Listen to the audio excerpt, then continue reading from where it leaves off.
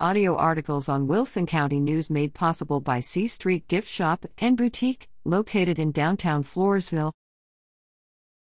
File: County has more roads than we can take care of. Video below. Wilson County Commissioners indicated at their July 26 meeting that they don't want the county to be responsible for maintaining any more roads than it currently has. Typically, after a developer completes a subdivision, the county accepts its roads and becomes responsible for their maintenance. However, PCT 2 Commissioner Paul File suggested that the commissioners not accept any more roads in the county. "We have more roads than we can take care of," he said.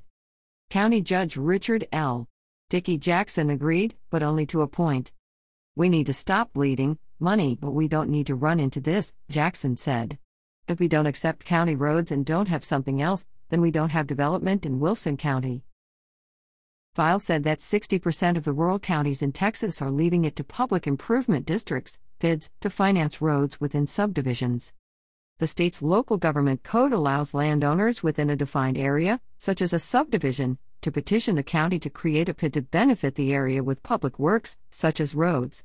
To finance the public work, the landowners within the PID must pay a special assessment, in addition to their property taxes. "It's not working in Burnett County, but it is working in Medina County," File said. Commissioners agreed to meet with a Medina County commissioner and attorney to learn more about PIDs during the first week of August. For more commissioners' action, see the meeting watch on page 4A. Grips at WCNonline.com.